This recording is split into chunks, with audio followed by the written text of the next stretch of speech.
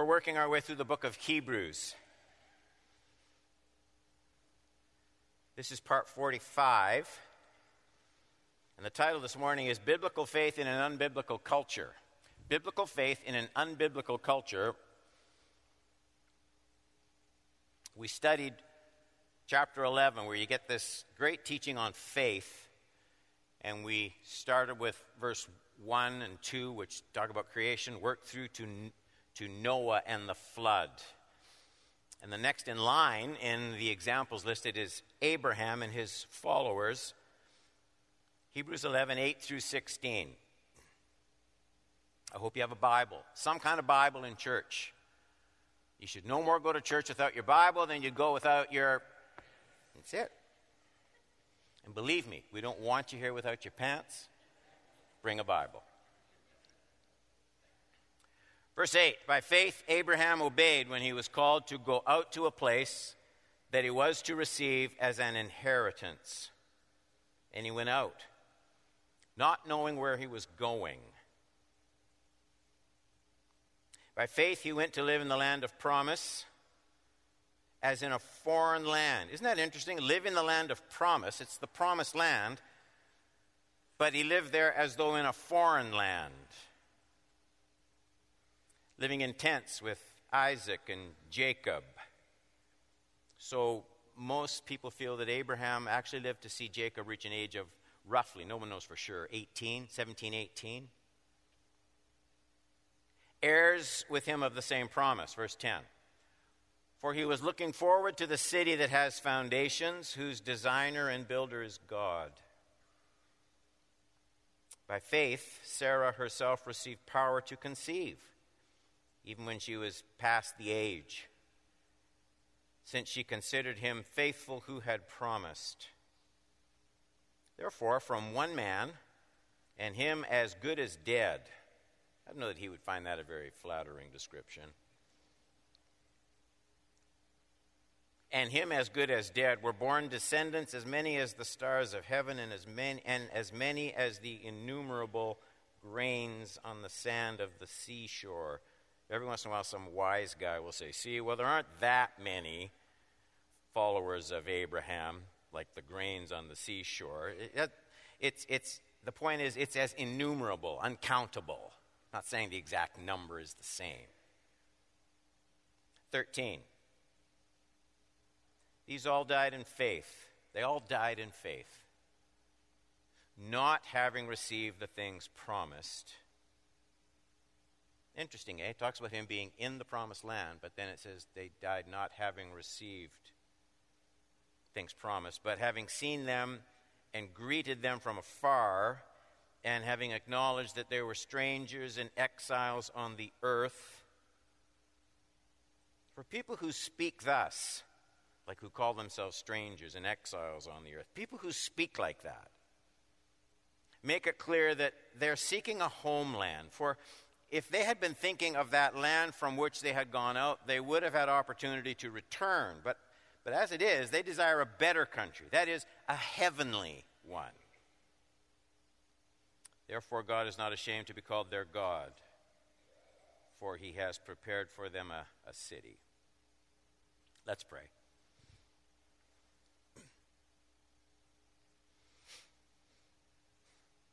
We would have no way of knowing these things, not the spiritual truths and applications beyond the bare history, if we didn't have your word. There are truths here that should make our hearts sing with joy and praise. Church, look at me just for a sec. You know how every once in a while Tom will come out here and he'll stand here and he'll say, church, let's just lift our voices. Let's just give God praise. The instruments are going to play that through. Let's everyone just lift our voices and praise. And people will think, well, it's a kind of a Pentecostal charismatic-y thing. And it isn't. It's exactly what we read. I thought of it when we read the text, the scripture together, where the psalmist, David, that sweet singer of songs to the Lord, he said, let us exalt his name together. Like, it's not enough for me to do it. It's not enough for you to do it at home in your devotions. But when we're here together, let's lift our praise together to the Lord. There's something special about together praise. It's biblical. And so, Lord, as we look at these truths, there are things here that should warm and draw our hearts to you in devotion and love. Let us see the truth of your word. Keep us from error. Reach our hearts with the truth, not just our understanding. Quicken the pace of our following after you this day. In Jesus' name I pray. Amen. After dealing with that first period of revealed history from the creation of the world to the flood, that's what we looked at last Sunday. Our writer starts to move on to the second period. Abraham and his immediate offspring, they're the second link in this chain of examples of God-pleasing faith and what it's really like. It makes sense not only chronologically, but it makes sense considering our writer's audience. Remember, he writes to these Hebrew believers who were facing hostility and pushback from their Jewish leaders, their Jewish family members, being pulled back under the law, pulled back under the sacrificial system. So in their decision, the first audience of our writer's words, in their decision to follow Christ, they were, like Abraham, they were really leaving much of their former world behind. And it was proving to be an unpopular decision.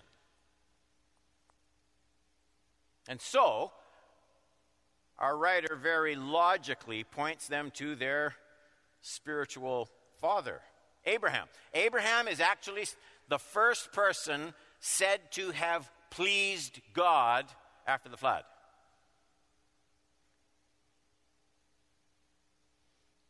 And the first thing our writer mentions is the call of Abraham. So there were features in Abraham's call. There were features in his example that these Jewish believers, they needed to emulate as they ventured out in stubborn faith, leaving their former world behind. And that's what you're called to. So point number one. Before Abraham was called into God's future blessing, he was called out of all he had held most dear. It's right in that 8th verse. By faith, Abraham obeyed when he was, the words I want are these ones. Called to go out. So it's out. To a place that he had to receive. So there's something he's going to get, but not yet. Going to receive as an inheritance. And he went out. There's that outward again. Not knowing where he was going. Now, our writer doesn't really flesh out many details about this calling out of Abraham. But Moses does in Genesis. You can see it in Genesis 12:1, a short verse that says a lot. And the Lord said to Abraham, so here's the go out. From what? Well, from your country, from your kindred, and from your father's house, to a land that I will show you. So Moses specifies Abraham's trio of sacrifice. His country, his kindred, his father's house. Here's the prototype of the call of God. Abraham is constantly held up, undeniably, throughout the Bible as the model of how God calls people in faith. And there's a reason for that. God is not a bad God. He's a good God.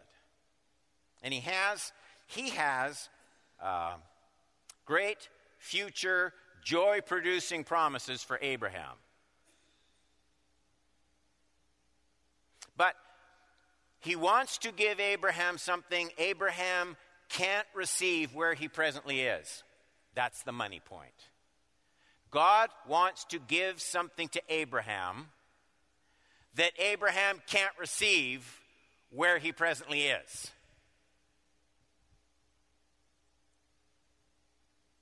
The future God wants to give Abraham, and through Abraham, the world, the Messiah. But the future God wants to give Abraham can't be had by Abraham in his pre-call position. So Abraham is going to have to leave behind before he can reach into. There's an order there. And Abraham is going to have to trust that this is in fact the case. He and you and I, if we're going to follow the Lord, we have to walk out of the lesser before we can walk into the greater. If you try and possess the greater without leaving the lesser, you can't have it. And so God speaks to Abraham. Abraham, I've promised for you. There's a land. There's offspring like the stars. But I can't give those to you where you are. Your country, your kindred, your father's house, you have to leave all those things behind for me to give you what I have. And if Abraham, and if you, and if I see God's call to get up and move out, to leave behind, if we see that as restrictive, as freedom restricting, as joy restricting, as security restricting, if we see it as being unreasonable in any way, shape, or form so that we want to cling to our present position, then God said, I can't, I'd love to give you so much more, but you have to leave this first. We need Abraham's example, don't we? It's counterintuitive, that call.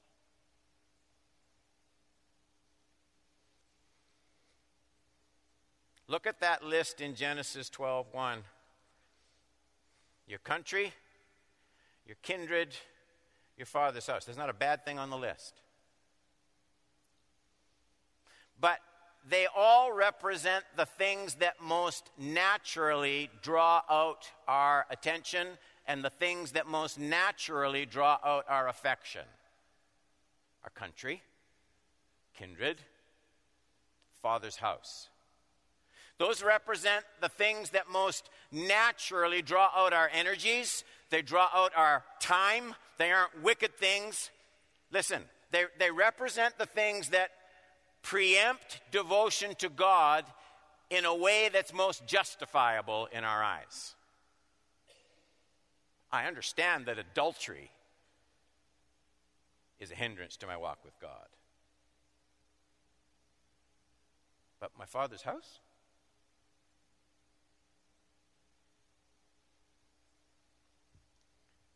Here's a principle, remember it the rest of your life. We badly misunderstand Satan's work. It is not, I don't care what you've heard, it is not Satan's primary work to fill up your life with bad things. The pitchfork, the pointy horns, It is not Satan's primary work to fill your life up with bad things. Here's his primary work. Satan's primary work is to fill your life up with so many good things that you won't have time or energy for the best things. And in that, he has tremendous success with Christian people. It is not his primary task to fill your life up with bad things. That happens. It is his primary work to fill your life up with so many good things that you have no time and energy for the very best things, and that is his most successful strategy. Get up, Abraham, Genesis 12:1. Leave your country, your kindred, your father's house. And it's right at this point that we get a clue. That's a helpful text, that Genesis 12:1, because that lesson from Abraham helps us to understand other parts of our Bibles that are quite confusing. Look at these words from Jesus, for example. Matthew 10:34-39. These are not words from Jesus that people quote. These are not the love one another, forgive as I have forgiven you, do unto others as you would have them do unto you. It is better to give than receive. Blessed are the poor in spirit. We know those ones. Do not think I've come to bring peace to the earth. I've not come to bring peace but a sword. How many people quote that as their favorite saying from Jesus? Now he's going to explain it. So he's continuing the same thought. I've come to set a man, not just any man, but a son against his father, and a daughter against her mother, and a daughter-in-law against her mother-in-law. A person's enemies will be those of his own household. Well, he can't mean that. Whoever loves father or mother more than me is not worthy of me.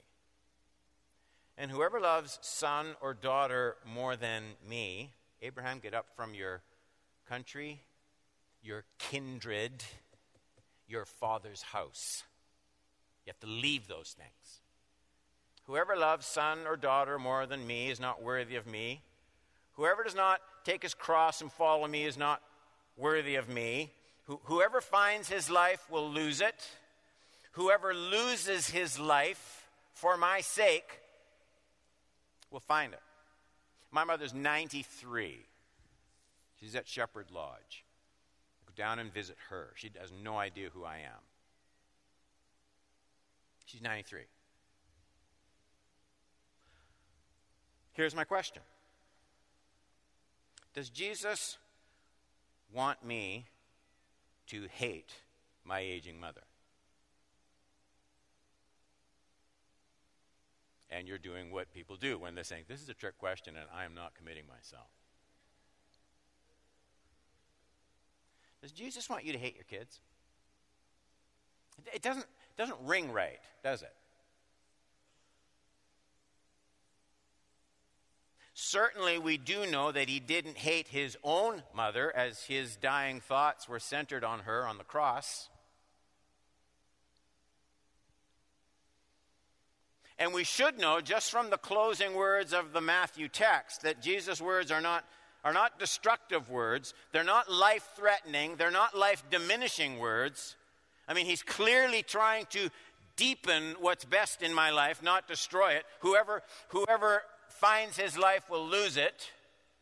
Two sayings. Whoever loses his life for my sake will find it.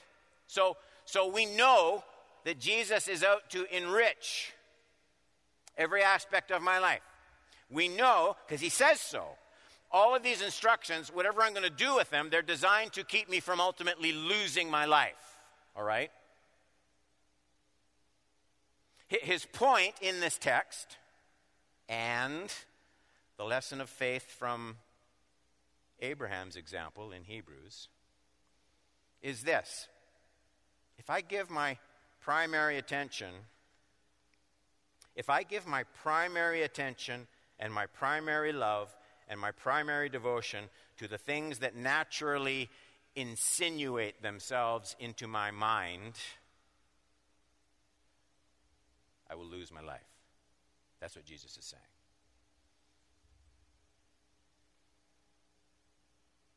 And I will not ultimately bring divine life to those I hold dear. So our lives and the lives of our loved ones are only kept safe, will only be found. Find it. Will only be found when we, like Abraham, have this sense of leaving all else as we pledge our loyalty ultimately to Christ.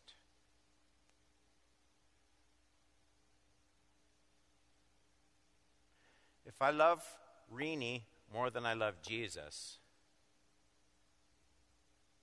I won't love Renee as I should love her. If I love Renee more than I love Jesus, Renee won't be kept safe.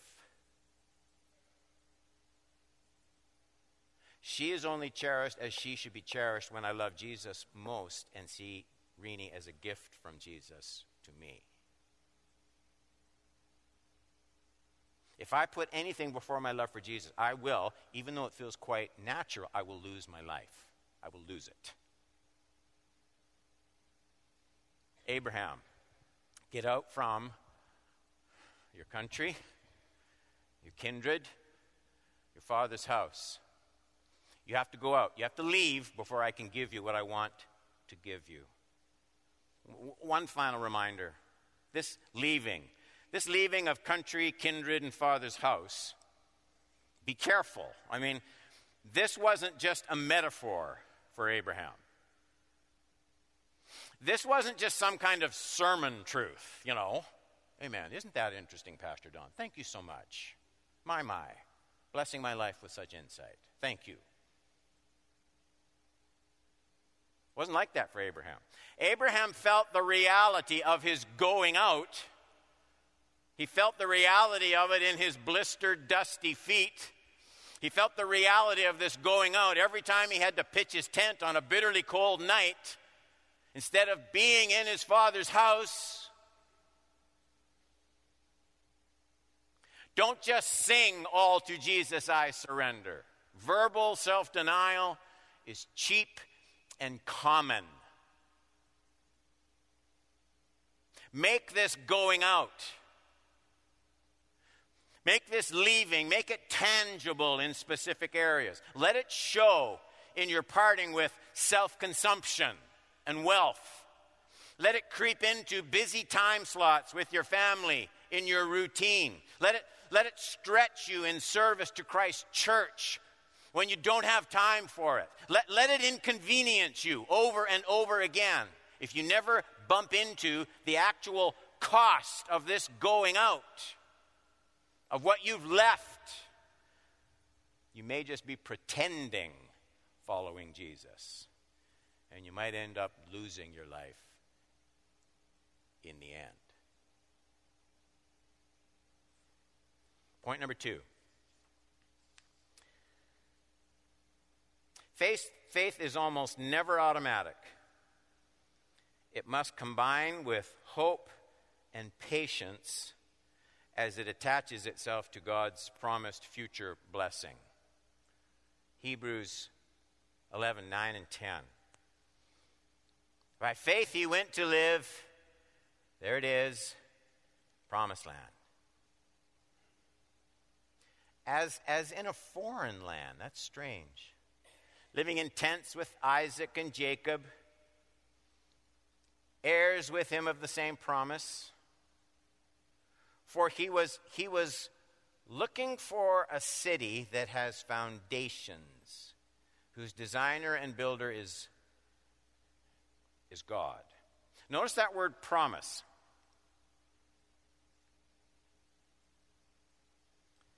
It's used twice in these 2 verses. That's because there were 2 combined aspects to God's covenant with Abraham. We know about them. First, he was promised a land to inhabit. Our writer calls this the land of promise. It's right there. Second, he was promised offspring. I'll show you that in a minute. He was promised a seed. So, that second part of the promise, offspring, it had an immediate fulfillment in Isaac, and it had a future aspect, the seed, the Christ, who would be a blessing to the whole earth. Moses is very careful to spell out both the land aspect of the covenant and the seed aspect of the covenant. You can see that in Genesis chapter 12, 1-3. The Lord said to Abraham, "Go from your country, your kindred, your father's house," that's what we read, "to a land I will show you. I will make of you a great nation." So here's the other part of the promise. "I will bless you, make your name great, so that you will be a blessing. I will bless those who bless you, and him who dishonors you I will curse. In you all the families of the earth shall be blessed." How's that going to happen? The Christ, the Messiah, will come. Here's another reference to the same idea, Genesis 15, 5 and 6. "And he brought him outside and said, 'Look toward the heaven, number the stars if you are able.' And then he said to him, 'So shall your offspring be.'" This isn't land now. This is offspring.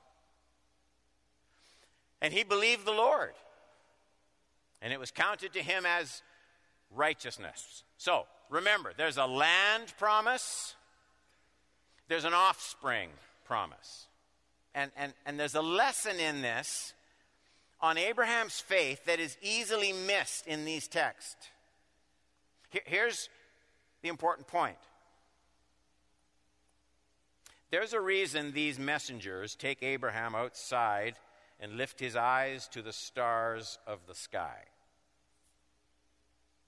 Yes, God will provide Abraham and Sarah with a son. The writer's going to talk about that in just a few verses. Isaac. Isaac will be a divine miracle. But right from the beginning, Abraham is being pointed beyond Isaac, isn't he? The stars, this many offspring. It's not just Isaac that's being promised here. There will be one offspring, and there will be many offspring. Isaac is the first stage of God's promise of seed to Abraham. He's a necessary part. You have to have Isaac, but he's not the final part. And though it's almost never talked about, the same is true with the promise of the land. Yes, God would bring Abraham's offspring into the land of promise, Hebrews 11:9. But that wasn't the end of God's covenant promise.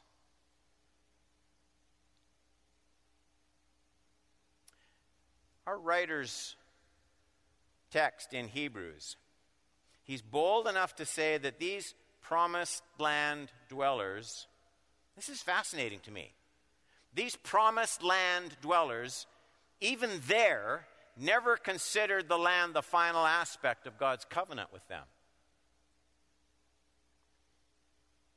It's right there in the text. Look at Hebrews 11. I know I'm saying something that might surprise some people.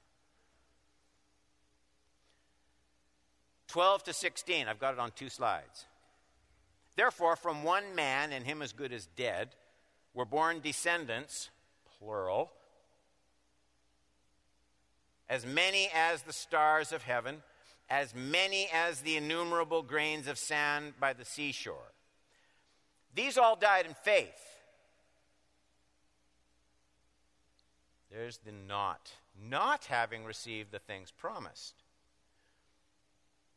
but having seen them and greeted them from afar, and having acknowledged that there were strangers and exiles on the earth.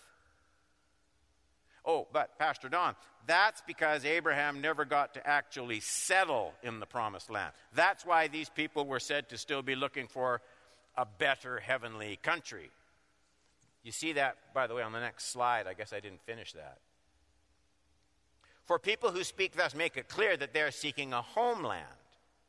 If they had been thinking of that land from which they had gone out, they would have had opportunity to return. But as it is, they desire a better country, that is, a heavenly one. God is not ashamed to be called their God, for he has prepared for them a city. And you think, but Pastor Don, that's because Abraham never got to actually settle in the promised land, and that's why these people were said to still be looking for a better heavenly country. I don't think that works. I don't think that works at all.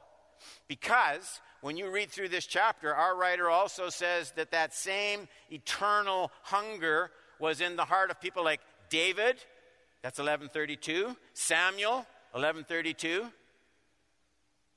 And they, along with a host of others, definitely did dwell in the land of Canaan, the promised land, for a long time.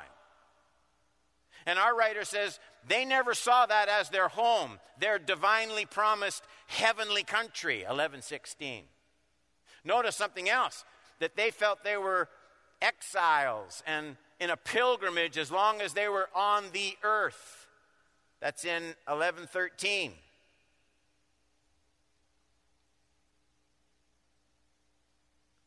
Pastor Don, why are you doing this? Who cares? Well, here's why it matters. Here's why it matters to you. What this passage teaches, you will have faith struggles as long as you walk on this earth. While they were on this earth, it says, they saw themselves. 11:13. While they were on this earth, they saw themselves as exiles, pilgrims, strangers. What we're meant to learn from that is there is no present blessing that will remove all the struggles of faith. There never has been. There wasn't for Abraham. There never will be. Here's the lesson. All hopes established outside of Christ are designed to be dashed. All hopes outside of Christ are designed to be dashed. In the promised land, they're still looking for a city that has foundations. They're still looking for a city from God. They recognize that everything wasn't resolved just because they got in the land of Canaan. Read the Old Testament. All hopes are intended to be dashed outside of Christ. This is God's way of educating and training the understanding of faith. We are prone, I am prone. We are prone to misplace our trust for both our joy and our security. And somehow God must strip away what will ultimately disappoint and deceive us. Abraham, you've got to leave your homeland, your kindred, your father's house. There's not the future that I want to give you in those things.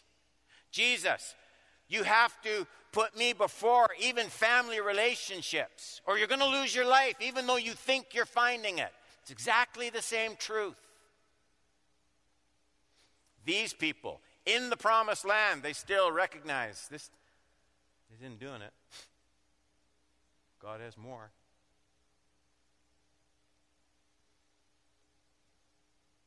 Our text says Abraham longed for what we all long for. It's in that 10th verse. For he was looking forward to the city that has foundations. Interesting phrase, isn't it? Foundations. Permanence. You know what he was looking for? He was looking for what you're looking for. Something that can never crumble. Something that can never be changed. Something that can never be lost. Relationships that the passing of time can't erase. Hopes that can't be dashed. Bodies that don't wear out. The direct presence of God that feels like home. Foundations. A Abide with me. Change and decay in all the world I see. O thou who changest not, abide with me. Foundations.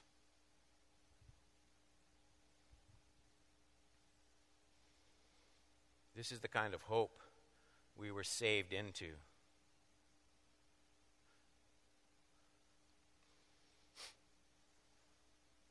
Romans 8:23-25.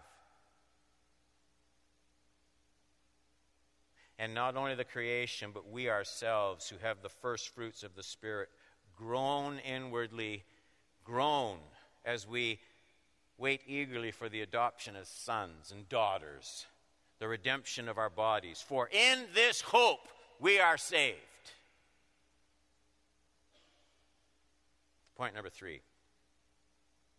Faith must be formed and fed before the crisis moments arrive. Hebrews 11:11.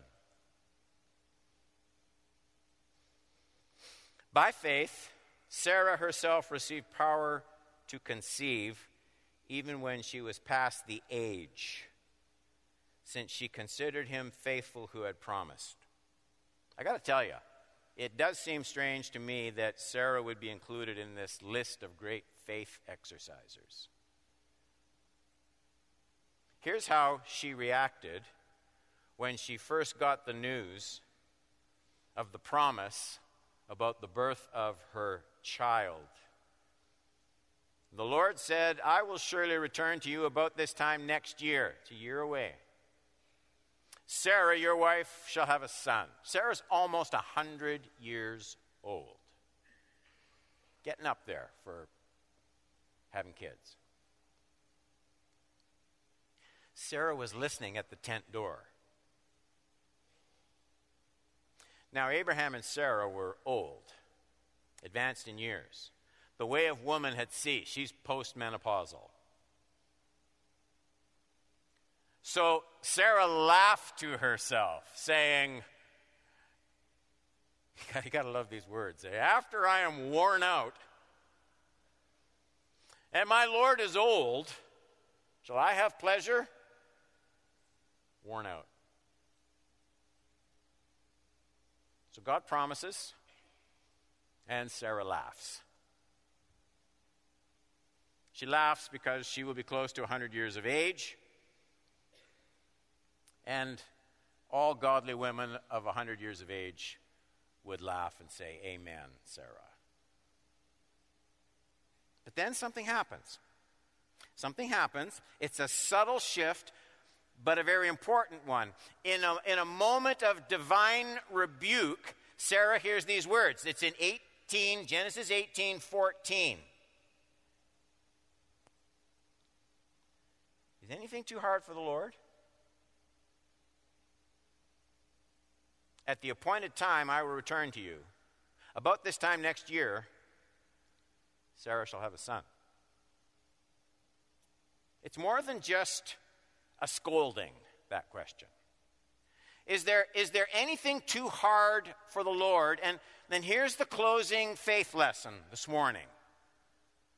When faith looks at what is promised, it will always struggle. When faith looks at the one who made the promise, it will always be nourished. Is anything, so we're not talking now, Sarah, we're not talking about conceiving a child. Is anything too hard for the Lord? Do you see the difference? When Sarah's thinking about conceiving a son, she laughs. There she's thinking about what is being promised. But when the question is directed in a different way, is anything too hard for the Lord? Now you're not looking at what is promised, you're looking at the promiser.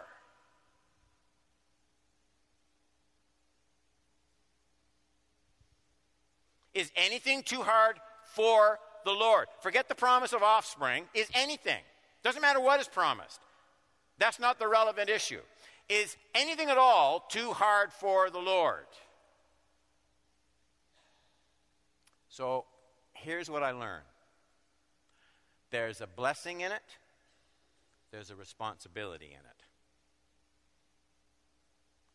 It seems to me, when you look at Sarah, it's knowing God that brings the promises that he makes into the reach of faith. It's knowing God. Is anything too hard for the Lord? But there's a double edge to that, because you can't get to know God in an instant.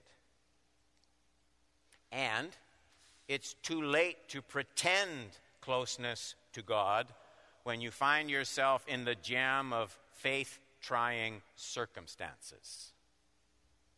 You can't just get to know him then at the last minute.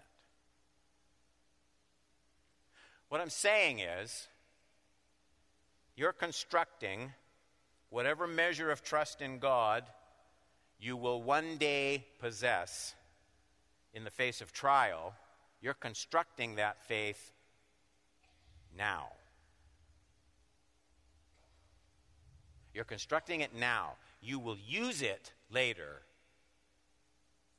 but you're building it now.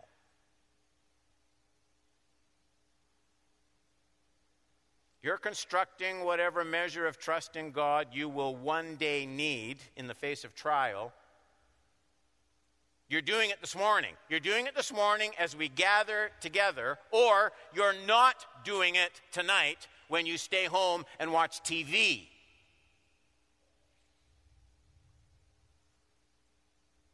All the little things matter. They all add up. They're cumulative in knowing God and building your faith. That's why it's called the walk of faith. Stay close to the Good Shepherd. There's a dark valley somewhere up the road. Your trip to the hospital is coming. Your trip to the hospital is coming.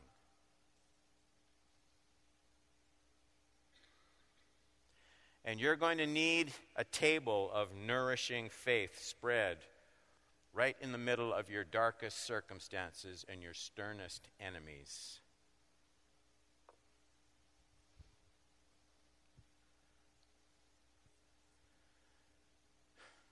It is always that way.